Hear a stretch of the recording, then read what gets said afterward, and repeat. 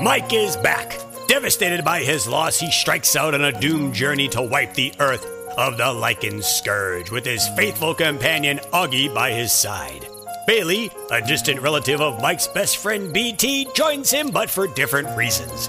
Azil struggles to rein him in while a world already pushed to the edge begins to fall over the precipice. When all is lost, can anything ever be won? Join Mike on another epic adventure as he fights foes both new and old in Lycan Fallout 2, Fall of Man. This is the Chronicles of Michael Talbot, the podcast. Well, we have a new person to the show. Welcome, Is it Dak, correct? Yeah. All right. Jack. Welcome, Dak. Thank Hi. you. Thank you for joining us. Well, I'm excited. we are excited to have you. It's always good to have new people on the show. And so people don't, continue to see, my ugly mug and the same old week after week. Keep it fresh. Get some new opinions in here. So that's always nice. Yeah. I was wishing I had Nate today to help me with the Zoom and fix everything for me. Mm-hmm. He seems like he's just so smart. So It's like I need a teenager. yeah. So tell us about your introduction with Mark's books and what part of the country are you from? We live in Tulsa, Oklahoma. Okay. And I was pretty ill, and I think I got the first 2 books or 3 books in the library. Like And actual then, library? yeah, Wow. now it was Libby. Okay. Now, yeah. So I really liked him. I just fell in love with the character Mike, and I didn't know that the other books were also of Michael Talbot. So that took me about 2 years to figure out. Mm-hmm. So I'm saving a few that I'm trying not to read, so they'll be all gone. And yeah, I love them. I've read Indian Hill, Lycan Fallout. I'm saving the Demon Wars. I read Callous Rose, The Shrouded World, and all the ones with the Whistlers and Atlantis. Josh, yeah, Shroud of Rose. You've deep dived. Yeah. You've gone in deep and done them all. Yeah. Awesome. My husband who is Mark Tufo? Mark Tufo. That's what a lot of our spouses are like. That's why I created the show, because a lot of people I talk to, I don't have anybody to talk to about the books. And my wife's a nurse, and she's always doing nursing stuff. And I'm trying to tell her about this thing. She came with me up to Maine. It's 2 years ago, a year ago, to meet Mark, and met a couple of other people. She's like, I don't know who this guy is. I don't know what you people are talking about. So, but she likes Mark, she got to know him and got to like him, but it's nice to get to meet new people that you can interact with about the stories and just, and geek out about some of the stuff. Uh-huh. Amber's lucky you got a spouse that, your wife loves the ZF series. Yeah, she's the one that put me onto it. Mm-hmm. At first sentence, she was like, "Yeah, it got zombies, vampires, and the main character can't stand cherry Pop-Tarts." And I'm like, "What are you talking?" I think there's no way you can mix zombies and vampires. Like, what are you talking about? So I started diving in because she fell in love with it so much that that's all she wanted to talk about. So I was like, you know what? I'll jump on board. There's no harm, no foul. I drive all day, so I jumped on board, and it's been a deep dive. Well, I used to be a truck driver. Really? What'd you drive? Oh, cool. A semi 18-wheeler for corporate. Wow. Yeah, that's the one thing I won't do. I won't go 18 wheels. I'm not getting my A. I'm happy with the B. Yeah, me too. I have my A, but I'm comfortable with the B. Mm-hmm. Yeah, I don't like the whole reversing. I don't want to, turn left and the truck's going right. My Massachusetts brain is not smart enough to figure that out. I'll hit something. I know me. Yeah, it took me a while. Yeah, but if you can get it, I guess it's good money and you enjoy doing it. So, yeah, I don't do it anymore. So as Amber touched base a little bit, where she was talking about cherry Pop-Tarts and vampires and zombies, this book, Lycan Fallout Book 2, The Fall of Man has Lycan, werewolves, vampire. I can't say vampires no more because Tommy's dead. And as we will find out a little bit later, our favorite two-legged, slow-walking creatures, zombies. But the book opens up. Mike just got finished burying Tommy, and he confronts Azil, and he's not happy, and he blames Azil for Tommy's passing. He says, if you didn't come and get me, and we didn't get involved in your stupid war, Tommy would still be alive. And Mike feels a kinship with Tommy and a fatherly bond because Tommy was, if you follow the Zombie Fallout series, Mike and Tracy unofficially adopted Tommy in the series. And Tommy is Mike's last link to his old life. He's lost his family. He's lost his wife. He's lost his kids. He's lost his grandkids. He's outlived them all. He's 170 something, 180 years old. And Tommy was his last connection with his old life.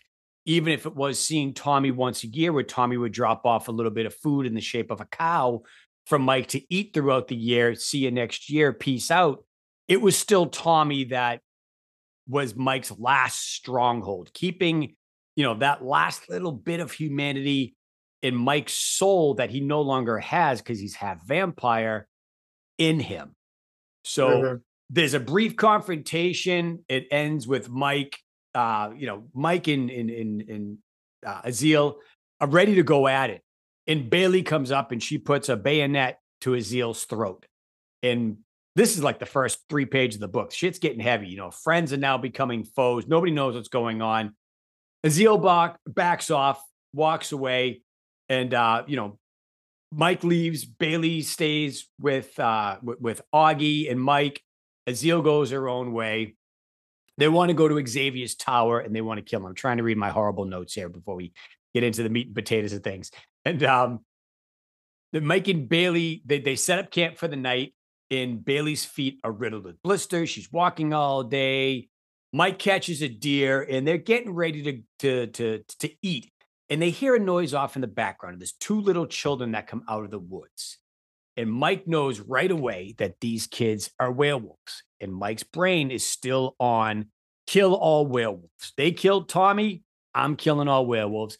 And Bailey intervenes. You're not killing these kids. They're just children. We don't know if the Lycan that bit them is still alive. The rule is if you get bit by a Lycan, if you kill that Lycan or that Lycan dies before the first full moon, you won't turn into a werewolf. I guess there's a whole lore behind all of this.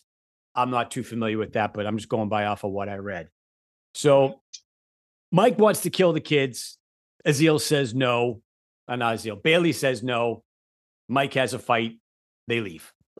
And I think this is kind of like a good place to start because it touches base on Mike's last vestige of humanity and being a father figure and being a man and being an adult and just being a good all-around person. That how many times did Mike save Deneau's life in Zombie Fallout, knowing full well she was one of the worst people in the world and probably should have, put something very sharp or a bullet or under her boot or something, but he still saved her. But there's 2 little kids that he just wants to off right away because they're werewolves. He knows that when the full moon comes, they're going to turn and they're going to eat them.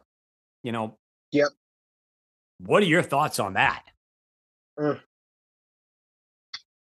do you want to go first, Daz? Oh, I'll listen to you. I'll let you go first. Okay, so my first thought, honestly, one of the reasons that I fell in love with this series first is because Mike is he's vamped out early. He is in tune with the fact that he's a vampire. He doesn't care about what other people really think about him, and he has the thought process right. To an extent, okay, it is very savage, okay, but I feel like he kind of crossed that line when Tommy died, where it's just I don't care. Werewolves are killing everybody. Here are 2 werewolves. Now we need to kill them. I don't care what form they are. It sucks that they're kids, but I didn't put them in this predicament the Lycans did, and I know that in a couple days they're literally going to kill us with no remorse. That's just what it is. It doesn't matter, man, woman, child. Werewolves need to die because when they turn, it doesn't matter. And I think that it kind of falls into the same guise as the zombie apocalypse. Like if your partner becomes a zombie, you're like, it doesn't matter. You need to kill them because they will kill you without any regard. And I think that Bailey doesn't like Bailey grew up in a time where there really wasn't war. You know what I mean? She just had to protect her people and stuff like that. But there wasn't like all out war where they had to have strategy and they had to be able to like they could think from the heart. You know what I mean? They could be like, oh no, we can protect them or we can shelter and close them and everything. It's like Mike's like, no, you can't. Mike has seen many wars and he's like, you can't do that because they're just gonna turn and kill us. You know what I mean? So Bailey ends up convincing him to go ahead and try to kill the Lycans. And honestly, I don't understand. I still don't understand why Mike agreed to it because I really felt like he was just like, this is stupid, completely stupid. Mm-hmm. But he still agreed to go, and I think that that was like, Bailey must be a heck of a talker because I can't understand how she convinced him to make that. It was a very futile journey for him to try to happen to find the camp and just happen to kill the Lycans that turn them so you can save two kids. Like for him, this is like a huge task when it could take me 2 seconds to get rid of these two werewolves right here. Yeah. Yeah. Jack, what are your thoughts?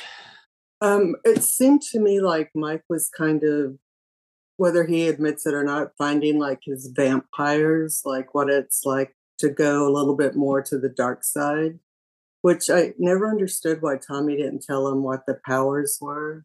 Mm-hmm. And so there was really little talk of the powers. And I was wondering when he went full vamp, if that was like he could go to that extent. I don't think he's ever been like that before, has he? In any of the other books, just go like full on vampire? No, he touched a little bit at the end of the last one, but that's about it. Yeah. I feel like he's been super savage, like when somebody was going to hurt somebody that he loved, but I don't think he ever like blacked out like the way Tommy did him. Mm-hmm. Yeah. So it seemed like Tommy was trying to have that conversation with him or a little bit more. And then it seemed like they were really alluding a lot to the soul, like Tommy wanted his soul found. And now Mike's kind of talking about finding his soul a little bit. I think he mentioned it to Azil. Yeah. And to me, like, especially the first half of the book was really like intense, heavy for me because it seemed like every character, starting with Mike and God, it seemed like it was throwing out betrayal. And then I liked it toward the half of the book when it started working on trust, like Bailey and Mike and Azil, or Mike and Azil, and it just goes on like Mike and Matthew. Is it Matthew or is it Matthew? Because Sean says it too different. If you read it, if you listen at 1.7 speed, it's pronounced Matthew. So I'm going with Matthew. It could be like a, Jerbabe and Jerbabin type of Rababan type of thing. I'm doing Baban. If Mark did that, I'm doing it. But yeah, I was just like kind of surprised that, it seems like Mike has to really, really, really be pushed in a corner to like really let himself be himself. And I think he mentioned in the book that this was the first time after Tommy died that he's ever been really independent.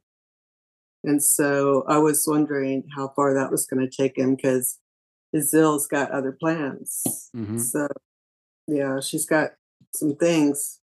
Yeah, Mike's never really had to rely on himself since the end of the zombie wars. Tommy's always been there for him. Azil's stayed from a distance, she has said, and kind of, never really approached Mike, but Tommy's been his rock, his last little link to sanity. And now that Tommy's gone, it's what's going to happen with Mike. And Mike ends up catching up with 3 Lycans, meets up with Panthros, who wants to defect from Xavier and his human war or his war. The Lycans, for the most part, over for centuries, they just lived amongst humans. They hid in caves, they disguise themselves as humans, and now Xavier's kind of coming to the forefront, and he wants to go after all the humans, and he wants to turn humans, and he's doing something where he's building a werewolf army at the expense of eating, because the Lycan was usually just eat a person, where now they're just turning people into werewolves. And the Lycans are all getting hungry. And there's kind of a little Lycan revolt going on, but Mike ends up catching up with three Lycan that have a herd of humans that they've captured. And one of the women inside of that is the mother of the two children that are left with Bailey. Yeah. And Mike ends up telling her, listen, we got your kids. They're going to be safe unless they're werewolves. You're going to die because you're a werewolf and I don't want to deal with you, but I'm going to drop the kids off at the Goodwill, so to speak. And, it's going to be like a Callous Rose type of situation where your kids are going to go into foster care, but you're not going to be there to take care of them. So Mike ends up wiping out, the three Lycans, ends up wiping out the woman. And this is where he meets Matthew. Matthew is kind of watching Mike from a distance, seeing what is going on. And Matthew catches Mike. Sorry. No, go ahead. No, and that herd is 1,000 people, correct? Because when they were all going, they were counted out about 1,000. So that's a big herd. Yeah, Mike had out his little door clicker there, just counting all the people as they were walking through to make sure you got the numbers right. Yeah, making sure the zombies get through. Yeah.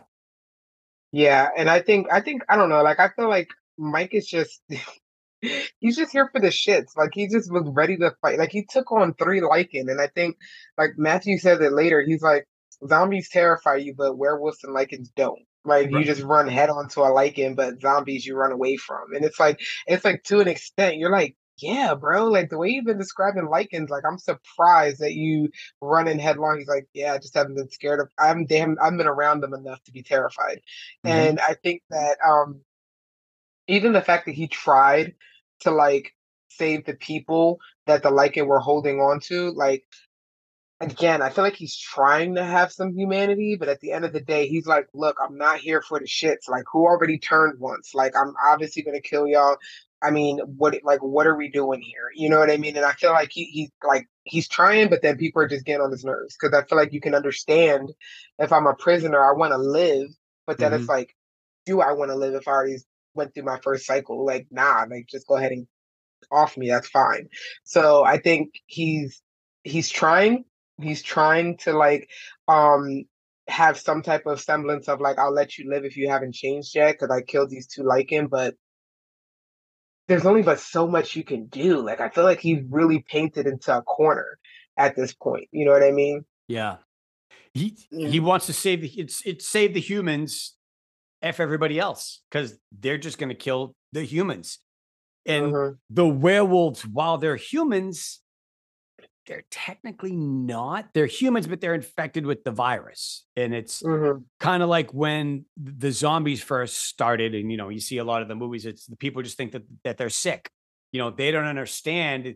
Oh, they just have a cold. They're just sick. They can be saved until they're gnawing on your jugular and eating your femur. You don't realize that you can't save the werewolves. There is no vaccine coming. The CDC is shut down.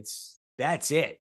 And you don't know if you end up killing the Lycan that turned that person into a werewolf. So it's, and I think that's always, to me, I'll tell you, that's always the most annoying part to me when a zombie outbreak happens, a werewolf outbreak, or any outbreak, right? People always hold on to a semblance of like, the government's going to help and bring out a vaccine to heal. No, it's not. The only movie that happened in, and it's one out of a bajillion, is World War Z. That's the only fucking movie where that happened, okay? And that's the only one. I've never heard of it ever before, and I'm sorry, if you die and reanimate, I don't think you want to give whatever they come up with to that person anyway to make them all better again. Like, what do you... It's not going to happen anymore. Right. So I feel like that's also one of the frustrating things because again, Mike lived through that already.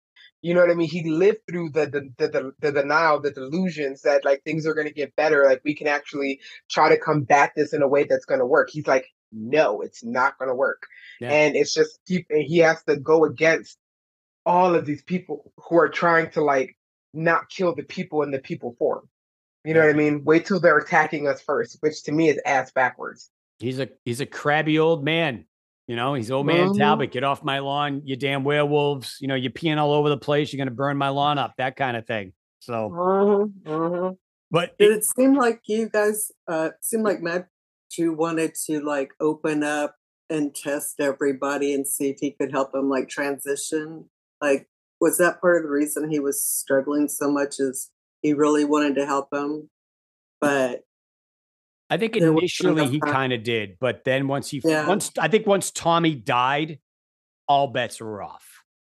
And I All think right. Yeah. Mark had to write that scene at the end of book 1 where Tommy dies, because are we going through the same thing again as we did in ZF, where, the werewolves come, the Lycans come, they fight, they win, they lose, they go back at it again. Mike is trying to save everybody.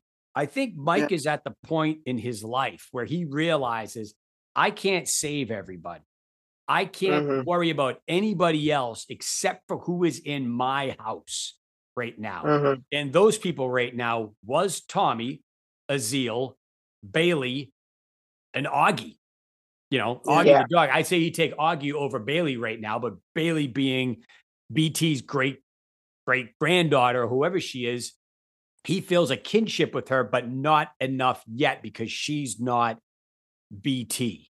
She's just his great granddaughter.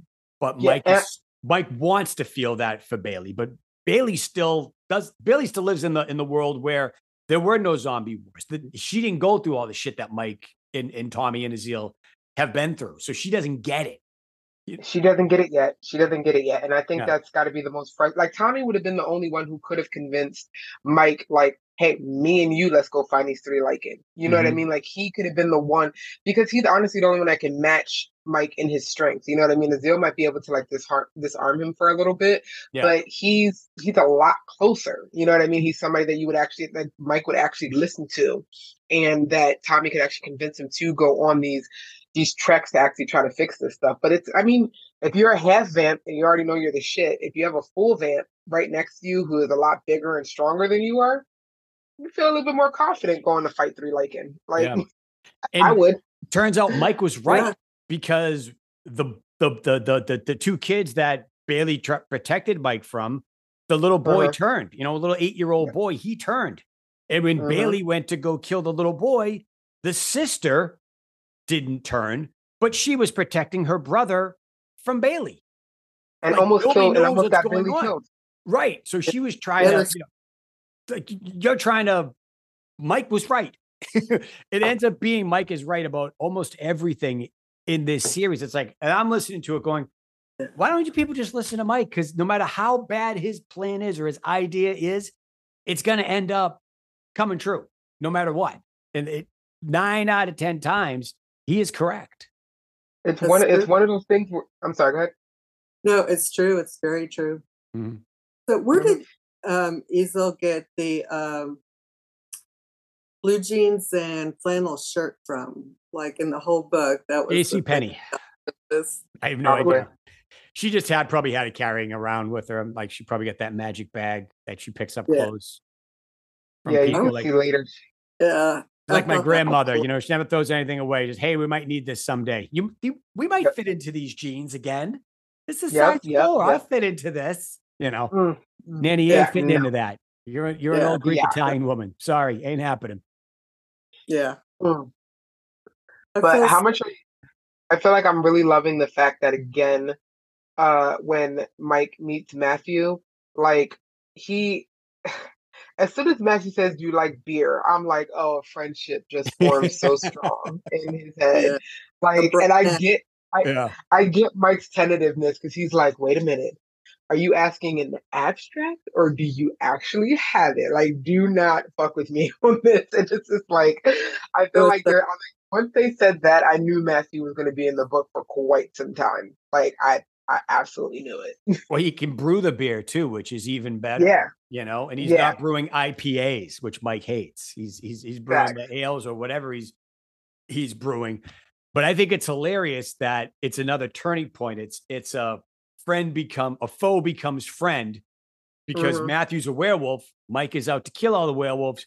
But here's a werewolf that can provide me with something. He can give me beer. And he's aware that he's a werewolf. For the past 15 years, he's been living in a nuclear bunker, and he ties himself up every month at the full moon. So he doesn't go out and bite people, because we find out that Matthew, when he got turned, he killed his entire family, and he regrets that, and he's had to live with that every month for the past 15 years. So there's some semblance of sanity in Matthew that Mike hasn't seen in any of the other werewolves. Yeah, and he's also like there's like he's the only one that like werewolf that's been a werewolf for so long, but he's also trained himself to be able to like control to an extent his werewolf side. So I think at that point Mike doesn't necessarily have a reason to kill him. You know what I mean? It's not like I'm just gonna go out. Like, first of all, you provided me beer and you know how to brew it, but you also know how to change without like with some type of consciousness while you change. So it's That's true. something different. Yeah, it was something different that had to be introduced because you can't have any semblance of consciousness on your first or second or third change. Yeah. Yeah. I really like the way that Mike protected Matthew when he got ill, and I like that he had the little pony keg on his back and like carried it the whole way. It was so hilarious. I loved it. Yeah. Yeah. So they end up building a friendship, and now that's in every story. Mike always has that person that he can riff off of, and he's friendly with. And ZF, he had BT, and Indian Hill, he's got Drababan, and and in this one, he's got Matthew. He had Tommy for a little bit. It was a little bit of the back and forth, but Tommy wasn't as much. But now he's got Matthew, and they end up getting out of the silo. They're hunted, but they're being chased by some Lycan, and they find a prison, and they go inside the prison, and they find a horde of zombies in stasis. And for the first time, like you had said, Amber, Matthew sees Mike scared shitless. What is this thing? Matthew's never seen a zombie before. It's moving slow. It looks like the meat's falling off of the bone. It looks like you could blow it over, if you huff and you puff, big bad wolf, that kind of thing. And Mike is petrified. Pete, don't fail me now. Let's get out of here.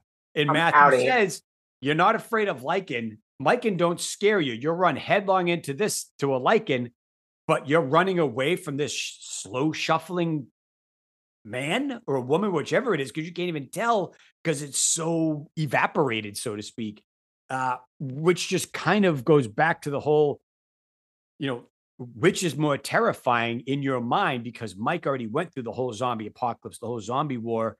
Now he's fine. Like it's like that. Oh shit, they're back. My parents are home. Quick, hide the booze. Mike just has a full-on panic attack, freaking out about those zombies. Like, nope, we're leaving. They're moving. They're reanimating. They smell food. Shit, now we got to worry about Lycan werewolves and now zombies. Great. Let's just turn this dial up to 11. Yeah, could you even imagine what they look like? Ugh. Oh, yeah. Well, like they said, it's everything. The clothes are falling off them. The skin's falling off of them. My whole thing was zombies, and I know we're going to get into a lot of the zombie folklore once we get into ZF, but zombies have no muscle tone. They have no sense of nourishment except for when they eat people. So if they don't eat people, what happens to them? Do they stop moving like regular people? Like they run out of energy? Or like do their muscles and does their fat cells and does their body, do they start to just decay because they're already dead? Has anybody ever done anything like that in like a zombie novel? Talk about that, or has anybody heard anything like that? I'm kind of curious. Well, I remember in this book, Mike did say that the zombie was slowly digesting itself, which is what, like when anybody does fasting or anything, that's what happens. You go off the fat cells first, and then your muscle starts. Then you start with your muscles, and then the non-essential organs start shutting down. Like your body starts eating that.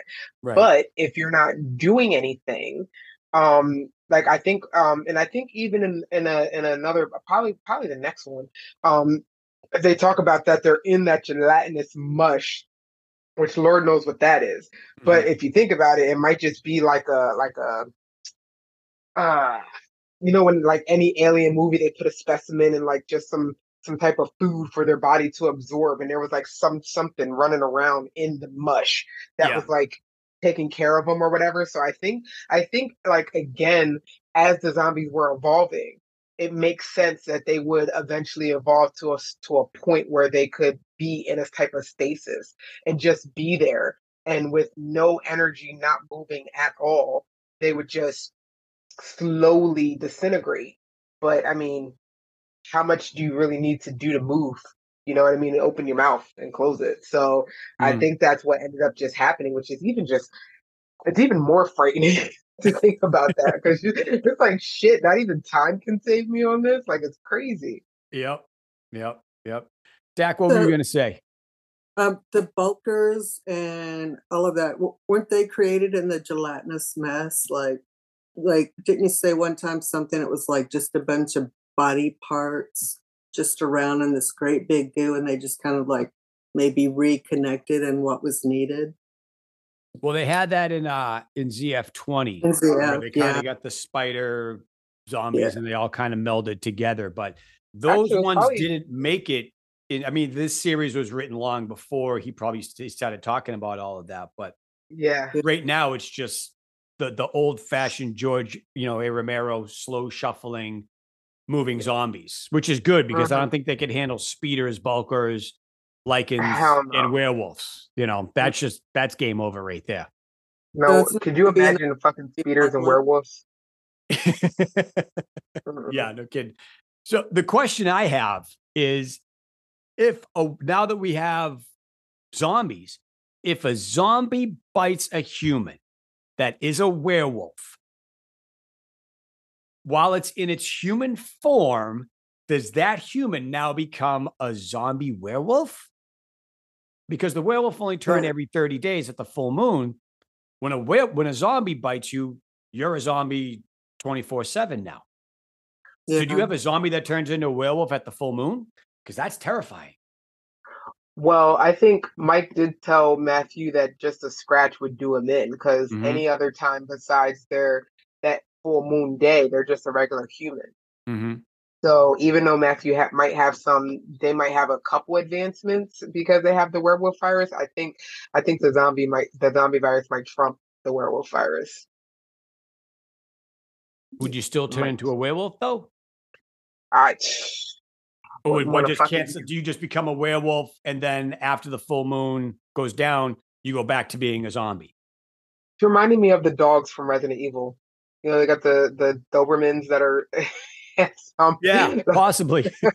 yeah. I love Resident Evil. Yeah, Love yeah, it. Love it. Yeah. that's a good point. Dak, what's your take on it?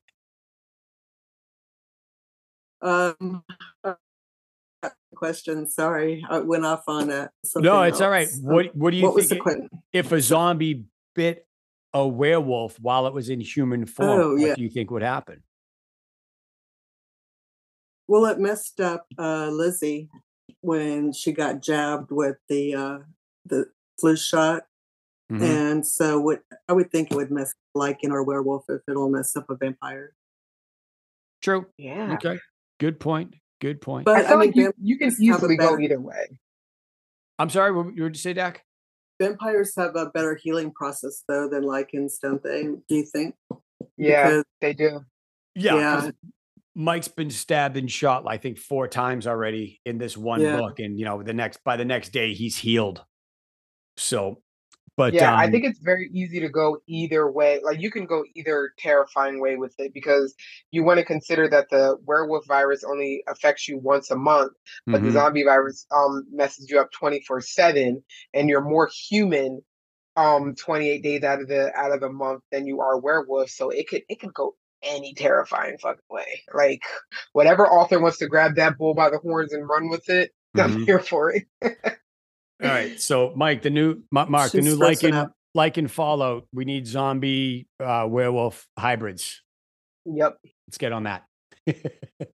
um, so back to the main story. But doesn't come back. Bailey waits a couple of days. She thinks Mike's dead. Mike's on with Matthew. They find the zombies, everything like that. Mike and Matthew end up getting to Talbotton. Yep. Zeal thinks Mike's dead because Bailey tells him guess what? Mike's dead. Hasn't come back, gone for a couple of days. Augie ran off. He's out living, the Milo and Otis type of life. But Mike and Matthew end up reaching Talbotton.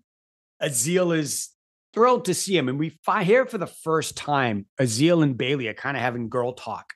And Aziel tells Bailey, I'm in love with Mike.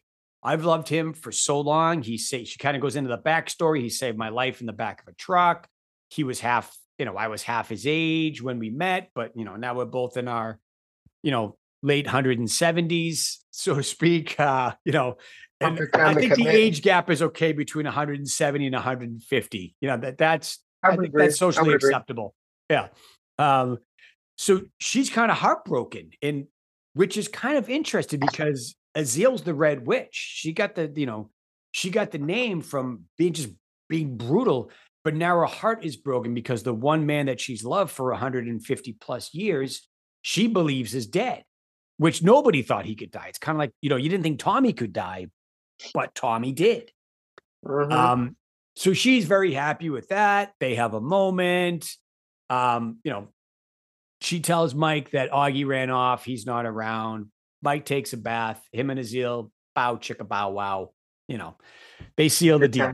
So, they're kind of an official couple now. They're not changing their Facebook status or anything like that, but they're a couple. Bailey tells Mike he's got to come down to a meeting. All the heads of states are meeting to discuss a deal. And Chairperson Gaunt is, they're there with the Chancellor of Denarth, New Georgia, and Fort Lufkin, if I'm reading my notes here correctly. Yep. And what the other towns they want guns. They know that Talbotton has guns, but they don't have a lot.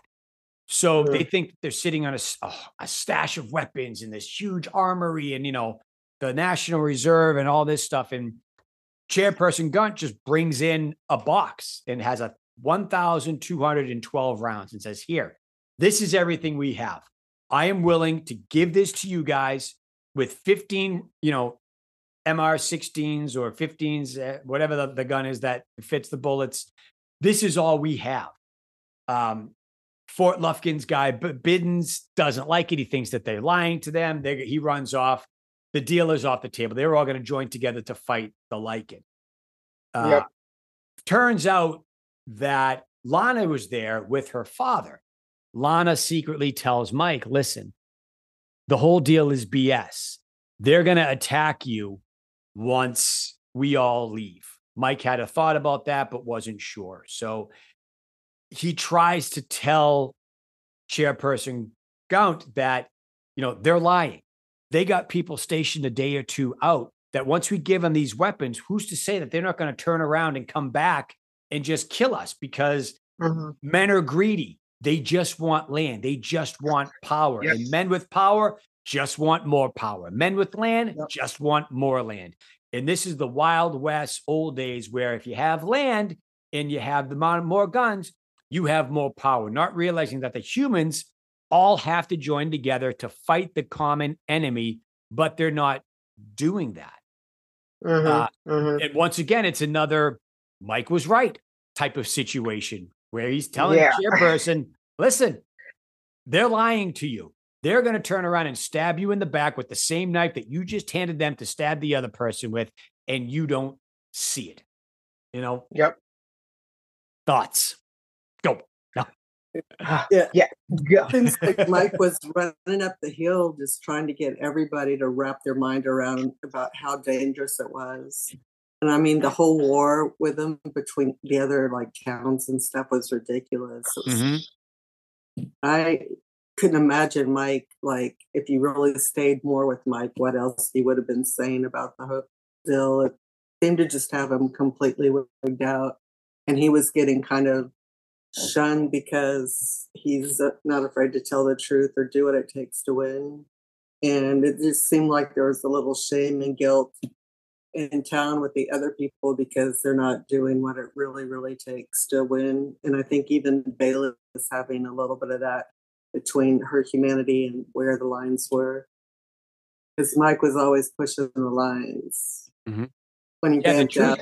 the truth isn't very popular in this No. generation. You know, they don't want to believe that, you know, here's the bottom line. Here's the night and day of it. Here's the black and white, you know, the red and blue. This is the way it is. And they don't like it because it doesn't, they still think that Mike is an outsider. They don't, you know, who is this guy that comes in and tells us all this stuff? You're not in charge. You're not on the council. Who are you? And it's another thing where it's another power struggle. It's another thing kind of that he dealt with in ZF when he went to the army barracks. You have the generals that have all the power, but then you get the guys right below the generals that want the power that are saying, well, you're just looking for power. You're just looking for this. And it's Mike's like, I don't want to be in charge. I don't want responsibility. I just want to do what has to get done and go home and, you know, and sleep comfortably at the end of the day and not to look over my shoulder. And he's a man that's constantly just on the offensive or the defensive, excuse me, constantly with all of these politicians, you know, libraries haven't survived. Beer has survived and politics have survived the zombie apocalypse. And if those are the two things that survive the zombie apocalypse, we are half screwed because beer is good, politics is bad. Yep. And I think one of the things that, like, even my first time reading it, I was like, something's not right here. Because, like, the way bidding just, like, did an uproar and just, like, got up and left, I was like, the fact that you didn't even consider the offer and you just up and left, I'm like, you're trying to start some shit. And I feel like Mike already kind of knew it. And then Lana was like, nah, Mike, there's something extra is going on here. And you need to dive a little bit deeper into what's going on here. Because at the end of the day, just like Gaunt ends up saying later, like, people are always going to want more power. You know what I mean? And honestly, it's really kind of scary that at the end of the day, Biddings is doing all these moves off of the assumption that Tableton has what he's looking for. He doesn't know for certain.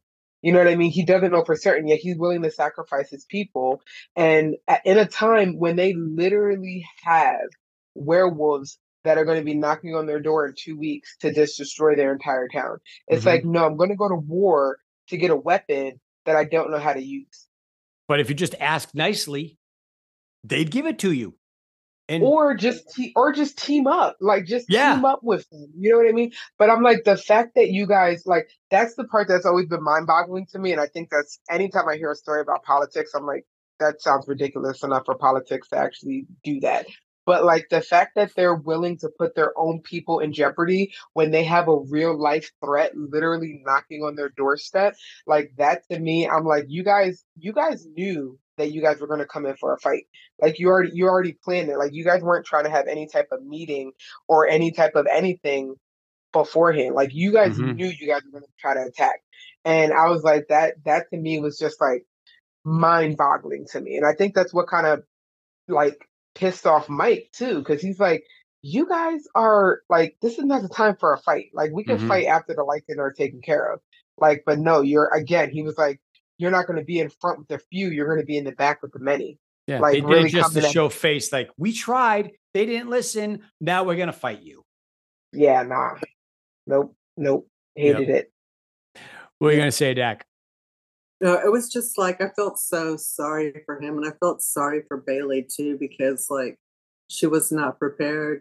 And I was thinking, like, if BT set that up, why aren't they more, like, stringent on, like, their own little military, and people are more zombie aware, just in case, like, one of those masses starts another zombie apocalypse. You know, so it's like, yeah. I want to read BT's journals because I would love that. BT built the city, built the town on this sort of, it was an Army Reserve barracks. And I think, Chancellor Gaunt takes Mike down into the basement of the forts and opens up a door, and it's like, here is a ton of guns. Here is millions of rounds of ammunition. And only he and another person knew that this much weaponry was down there. They didn't tell Bailey. They didn't tell any of the townspeople. Nothing. This was the best kept secret in town. And Yep. Mike I is thought just Bailey like, knew. Bailey didn't know. no, she didn't know. It was only the Gout and Biddings. counselor, the chancellor, and the other guy that's the Spindler type of character. I think That it's Biddings. Is the other Biddings. guy's name is is Biddings. that his name? Okay, Yeah. And yeah. there's a Merrick too, isn't there? Somebody named like Merrick. Merritt, not Biddens is the Merritt. guy from the other town. Let me go back to my notes here. Yeah, Biddens is from Lufkin. That's the guy that Oh, that's right. storms out of the meeting. The other guy that you just said, Dak, Yeah. that's Okay. the other, On that's the the other other, side. the Spindler type of character, or the guy Yeah. from ZF-20 that wants to take over, that's trying to take over the ship. Spoilers if you haven't Yeah. read ZF-20, that's what the book is Yeah, about. I loved it. Me too. I'm with you. So it's kind of like it's a double cross off a double cross off a double cross at the end of this It story. really is. It's like Lord of the Rings. There's 3 different endings of this one book.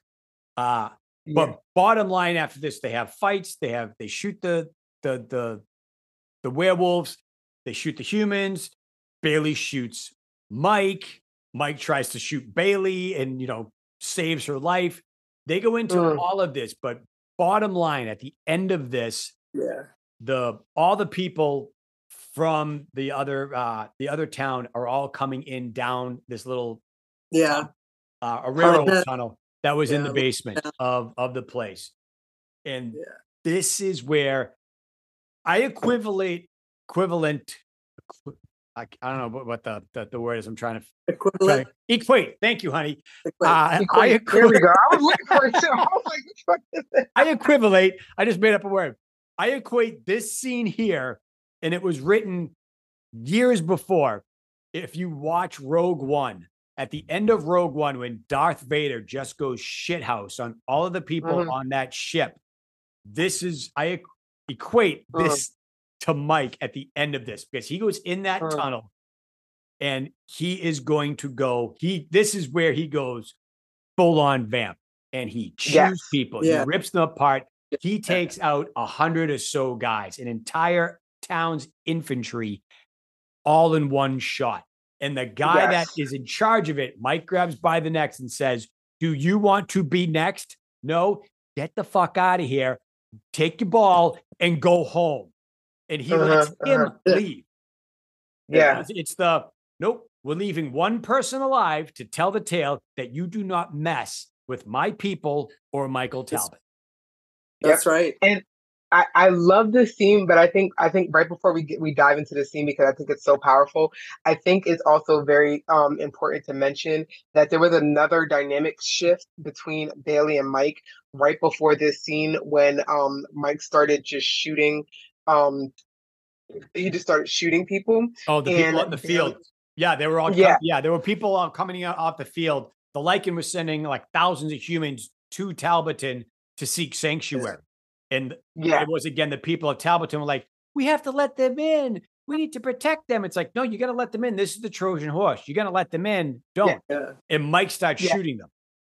Yes. And Mike, and it's again, Bailey and Gaunt, 2 very naive people who don't know anything about war, who it's not been stuck in their head yet, that these are people who are going to tear everybody here limb from limb. And Bailey ends up shooting Mike. And it's again, another dynamic shift in their relationship. Then Mike goes down to the tunnel, fucking busts ass, like just completely blacks out, vamps out. Yep. And after all of this, Bailey tries to step up to him, and Mike is still in his blackout state, to where he can, like, he almost attacks Bailey. He almost attacks Bailey until Azil comes down. And if it wasn't for Azil, he might have attacked Bailey. But I think it's important that, like, again, there's a switch, and Bailey is understanding that even though the werewolf are people, like, we still need to go hard. Like, we need to kill them in their most vulnerable state, because they're going to kill us in our most vulnerable state. I hate that she had to go that way to get to that point, but I'm glad that it was finally made. Do you think Mike would have attacked Bailey, or Bailey would have shot Mike first? Who do you think would have struck first? But both. Because they were in a Mexican standoff in that basement. Yeah. Yeah, in that Mike is tunnel. super fast. Mike is super fast in his vamp state, but I'm glad he didn't really have any transgressions. You know what I mean? It was like I almost did it. Like I was Yeah. right there. So it's slightly forgivable. You know what I mean? Hmm. Obviously I'm gonna feel some type of way. Obviously I'm gonna feel some type of way. Yeah. You know what I mean? You almost ate me, sir, without my permission. And I think that it was good that Azil was there to like just kind of like calm him down. But I think I think he would have been very capable and very regretful if he would have attacked Bailey. Hmm. Yeah. Agreed. Yeah. 100%. Um, so after this whole thing happens, we find out about it's either after or before, I'm not quite sure when it was, but there are watchers out on the fields, and Bailey calls Mike and says, you know, here's some things out there. And Tommy had kind of hinted about this with Mike at the end of the book, Mhm. end of book one, that watchers are out there and they're kind of in the shadows and they're smoke people and they're not quite sure what they are just yet, but they make another appearance toward the end of this story. And it's, are the watchers, they're obviously not human, but what are they? Are they part of the afterworld? Are they spiritual? Are they good? Are they evil? Are they the four horsemen that you see before you die? Mm. What are they? I have no idea. I think You're both shaking your heads. We don't know yet. I think it's like just like trapped souls, really, because didn't Tommy say they weren't maybe as oh what was it? Not beneficial, but they weren't as kind as initially was thought. Benevolent, Mhm. I can't say it, malevolent, but so that kind of like, and then Mike kept seeing like faces of people like didn't he see Durgan and saw the just like lots of people like that, but there wasn't any to know. Mhm. Mhm. Something Wasn't like that that. this book? Yeah. Yeah. So Mike is trying to figure it out too. He doesn't know yet. Tommy's Yeah. not there to tell him. Tommy didn't really know. Yeah. The Tommy was always rest kind of of the it, voice of reason in Mike's yeah. little ear, good angel, bad angel on his shoulder, and really doesn't have him there. Um, And there's also a turning point in this whole thing too with Matthew, where the full moon is coming. The people are approaching the wall. And Matthew is inside the wall. Some of the people know that Matthew is a werewolf. And Matthew tells Mike and Aziel, I don't want you to tie me up or restrain me on the full moon. I Mhm. will not attack humans. And one thing I forgot to mention of this, that Matthew can control his werewolfism when he's drunk or has alcohol in his system. So the beer that he brews is not only a delicious nectar of the gods, it is also kind of a werewolf deterrent that kind of suppresses the werewolf anger feeling inside of him, where if he has a buzz on, he can kind of see inside of himself. He's in there where people are werewolves, they can't control themselves. They don't know what happened. They black out. Matthew is kind of in there watching himself from behind his own eyes with the Yep. alcohol in his system. Yep. So they're back That and would be forth weird. with that. And they decide, you know what? We're gonna roll the dice. We're not gonna tie up Matthew. And Matthew turns right in front of Mike. And they're face to face. And Mike can feel Matthew right on his neck. And he's like, shit, did I just make the world's biggest mistake? And Matthew doesn't turn on Mike or Mhm. anybody for Mhm. that matter. Matthew's actually going out and fighting other werewolves. He ends up being a crazy great ally because it's Yeah. like you got a Yeah. conscious werewolf on your side. Like it's like I mean the only thing better might be a 10 foot tall crocodile, but you know besides. Yeah. But I think it's again Mike continuously surrounds himself by powerful individuals, and I think somebody who is consciously a werewolf, um, his only match might be a Lycan, and the Lycan ain't in the fight. You know, it's just other werewolves, and you have to think about it. A trained fighter can kill amateurs in a heartbeat, and Mhm. all the werewolves are just a whole bunch of amateurs. Like they're strong, they have the power to kill humans, but somebody who can actually control their actions and they know what they're doing to attack, like it makes Matthew such a powerful piece in this war that they're fighting right now. That's true. Yeah. So as the people are still approaching the fence, they don't know whether they're gonna let them in. Azil, we kind of see Azil's power finally come to light in this story, where she does a reveal spell from the wall. And she shows out rose petals or something over the crowd, and little halos come out over everybody down below to show what they really are. And Bailey and Chancellor Gunn and all of them finally see that those people out there are really werewolves in sheep's clothing, so to speak. They're there. Yeah. But it also shows the darkness in Mike, where Mike just shows up as kind of a shadow. There's a shadow over his skin, and where he says, "What the hell is this?" It's like, it shows what you truly are inside. And you are technically, you don't have a soul. You're really nothing inside Mike, which I think kind of hurt him a little bit.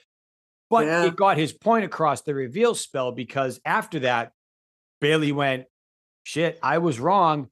Open fire. And they start opening fire from above down below on all the humans trying to get into the fort that are actually werewolves.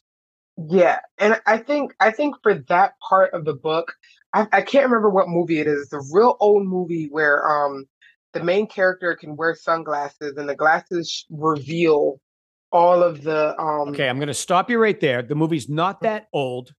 Don't go all Tom Holland Spider-Man. Do you ever see that really old movie, Empire Strikes Back? Okay. No. They Live by John Carpenter, and it came out in the 80s. All right. That's not that old. I was born in 88, so it's not, it's older for me. So it's older for me. So, but it's, all right. it's like, an oldie but a goodie. So I don't know if you ever took it this far with that movie, but me and my wife actually watched the director's commentary on the movie, and it went deeper. Carpenter. Yeah, it went deeper into that fight scene between him and his friend, where him and his friend he was fighting him to put the glasses on just to see what he was seeing. Yeah, and the crazy part is, it's like, we're friends, and the only thing I'm asking you to do is put on these glasses so you can see what I'm seeing. And he wasn't willing to do it there was literally no reason for him not to want to put on those glasses to see what's really going on in this world. And I think, like, the fact that Azil was able to put the glasses on everybody, for them to see these half werewolves, half humans that are literally in 25 minutes going to kill everybody in here. You know what I mean? Like, I'm like, where is the grasp here? You know what I mean? You have a literal threat in front of your house, but because they look like humans, you guys are going to give them, you want to wait until the danger is actually on your doorstep. Like, sometimes I get the concept of, like, waiting until, like, they're actually a threat, but this is not the first time y'all been attacked. Right. You know what I mean? This is not a brand new thing. So I think it was a very powerful tool for Azil to use, for her to be able to actually show everybody that this is their true form. And I'm also going to let you know, Mike ain't shit right now because he's pretty much a black blur. I'm the shit because I got roses and light all over me. But everybody over here got their flaws. Yep. And this is gonna be something that could really help us in this battle right here. Like, they needed to see the truth of what was really there and take away their biases for this fight. Yeah. So instead of putting on the glasses, they took off their rose-colored glasses by showing out the petals. And with Azil's thing, she shows what everybody truly is. And absolutely, that's what happens. Absolutely needed to get done. Yeah. So I think as we start to wrap things up, the best part of the story is when they kind of do a Life of Riley, Book of Riley type of segment with Augie, where Augie's out in the world, and Augie kind of comes along and been taken captive by a herd of just regular wolves. You're our inferior cousin dog, and you have to serve us, and they won't let him give him any food or anything like that. And it's like prison. And Augie takes down the biggest prisoner there. He brings down a horn-tusked boar, a giant pig or boar, whatever it is, by himself. And all the other wolves kind of got around like, oh crap, okay. And he just stands up on the pig and says, "This is mine.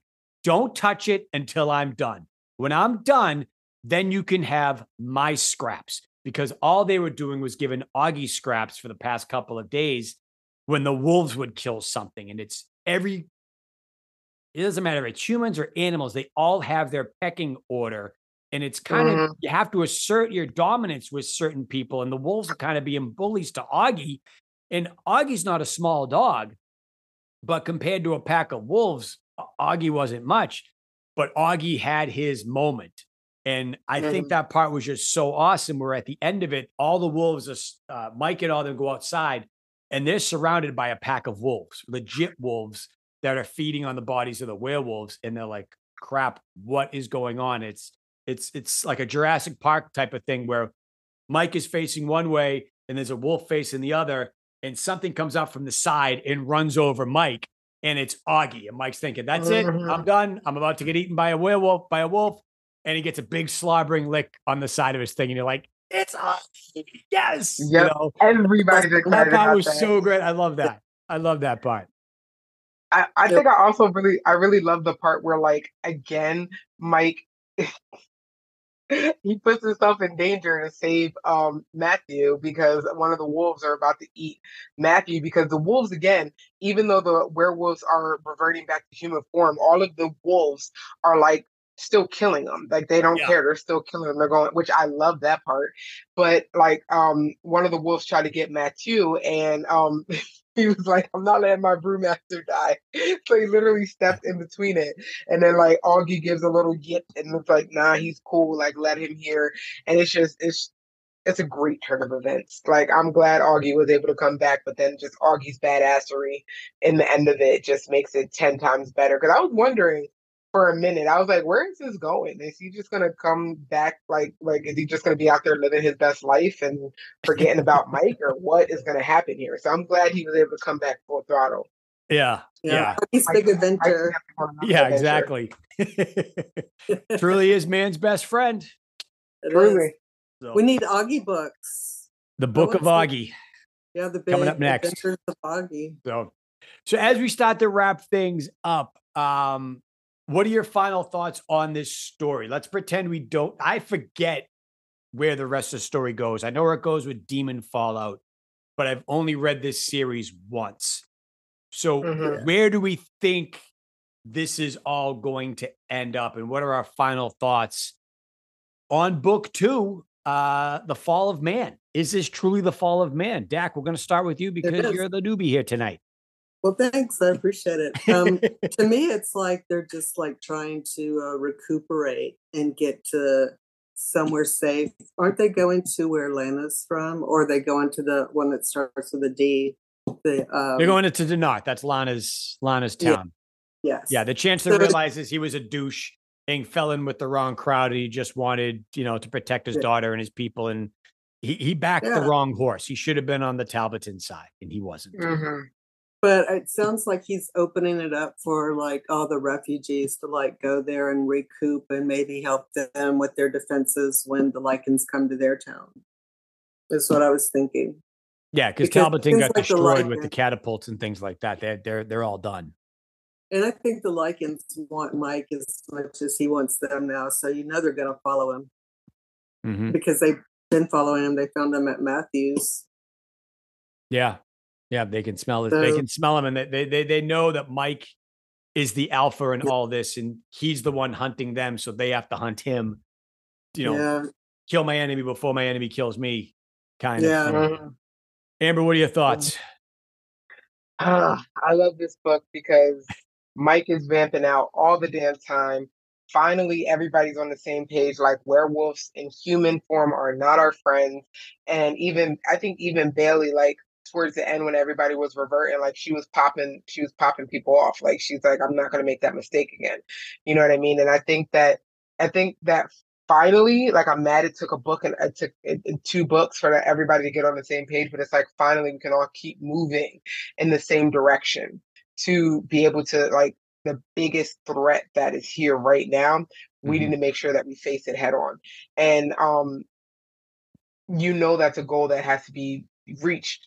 So I'm glad that everybody is at least finally on somewhat of a page, understanding that they all have a common enemy and they all need to come together in one form or another. Yeah. Agreed. So I had a thought about, there was so many great lines in this book that I absolutely loved, the ones with the beer that, beer can solve all of our problems. And Mike's got one where Azil ends up sleeping with Azil, and then the next morning she ends up leaving his bed, and he says some quote like, no matter what I do right, I still can't make a woman happy, or something to that effect. But one of the best lines from the book, and I'm going to paraphrase a little bit, is that from BT's journal, Mike is talking to Bailey and he talks about the village idiot, and says that BT says, no, they still had the village idiot. They just made the village bigger, which I just thought was absolutely perfect, because they literally have. So didn't know there was any things like that, any lines that stuck out for you that were like, that is great. That is my favorite line of the book. I think I will equivalate Bailey calling Mike a man-child to BT saying, "What the fuck is wrong with you?" Yeah. Like, I think it's still same two. I think those are the same two lines right there. Yeah. I literally look forward to that line. Yeah. I agree with both of you. I was hoping that there would be more like folklore with BT, like what happened to him in stories. And is Bailey like the only person left from BT's line? Because she never refers to like a mom or a dad or anything, does she? No, not that I can recall. It's just her. So we never know. We never really hear what happens with the rest of BT's family. We got to read the journal. You don't know what happens to BT, but Azil does put that shimmer on Mike's eyes so he can see that BT and Lindsay's lineage is throughout of all of Talbotton. Yeah. So that's kind of what you get. But you're right. Bailey doesn't say anything about fam, which is weird. Now that I think about it, that'd have been cool. Imagine if she had a brother. Jesus. Yeah. Well, if they were related, you would think they would have run down to meet Mike as well, because it's Michael Talbot. Yep. Very possibly. So, yeah. But I think we're going to end it there. Amber, as always. Oh, Amber's gone. Oh, you're back. Amber, thank you for coming back on with us. Dak, it was very nice to meet you. You as well. Thank you for coming on. I hope I know you were nervous about coming on and talking with us. And for anybody else out there that wants to come on the show, email me, michaeltalbotpodcast@icloud.com. It's just people just sitting around, just shooting the shit. I mean, we did this over Zoom during the pandemic, so we're kind of keeping the Zoom thing going and just talking about our favorite stories that we got here. As always, if you're on Facebook, like the Facebook page, Chronicles of Michael Talbot, the podcast Facebook page. Like us, rate us, review us on Audible, Spotify, YouTube. It helps get the show out to more people if they like dystopian, vampires, zombies, things like that. It shows up in your, hey, you like this, you might like this. And the more the podcast grows, the more awareness of Mark's books grow, and the more our affection and love and appreciation of Mark and his stories grow, and just it helps. So also the Instagram. Oh yeah, on Instagram. I don't really do much on Instagram, but Chronicles of Michael Talbot podcast. I know. The Instagram is actually my old support local music page. So if you look back a little bit, it's all music stuff, because I used to run a music scene up here in Boston in my area. And I was like, I already got a couple hundred people, so I'm just going to switch it over. I'm not starting a whole new page and starting from scratch. So a lot of my music friends like, dude, are you not playing music anymore? Like, what's this book thing you're doing? I'm like, totally switching scenes, going from one thing to the other now. So it's great. I've enjoyed it. Thank you. Dak, thank you very much. Amber, thank you all very much. And as always, we will see you all next week for book 3, Chronicles of Michael Talbot, the podcast. Thank you all very much. See you later. Bye. You have been listening to the Chronicles of Michael Talbot, the podcast. Copyright 2023 by Chestnut Hill Studios. Hosted by Jeff Royds. Technical advisor Mary Napoli. Music by Burnt Ends. The Chronicles of Michael Talbot, the podcast, is property of Chestnut Hill Studios, and no part of this show can be remixed, rewind, remastered, rebroadcasted without the express written consent of Chestnut Hill Studios. Follow the show on Facebook at The Chronicles of Michael Talbot, the podcast. If you like the show, please give us a 5-star rating and review. It does help other people find the show. Make sure to check out all the other titles from Mark Tufo at marktufo.com or at audible.com. Or if you're one of those people that still buys books, they are all available up at Amazon, and they'll be delivered to your house, which is convenient. That is the end of the show. You may now go about your normal day.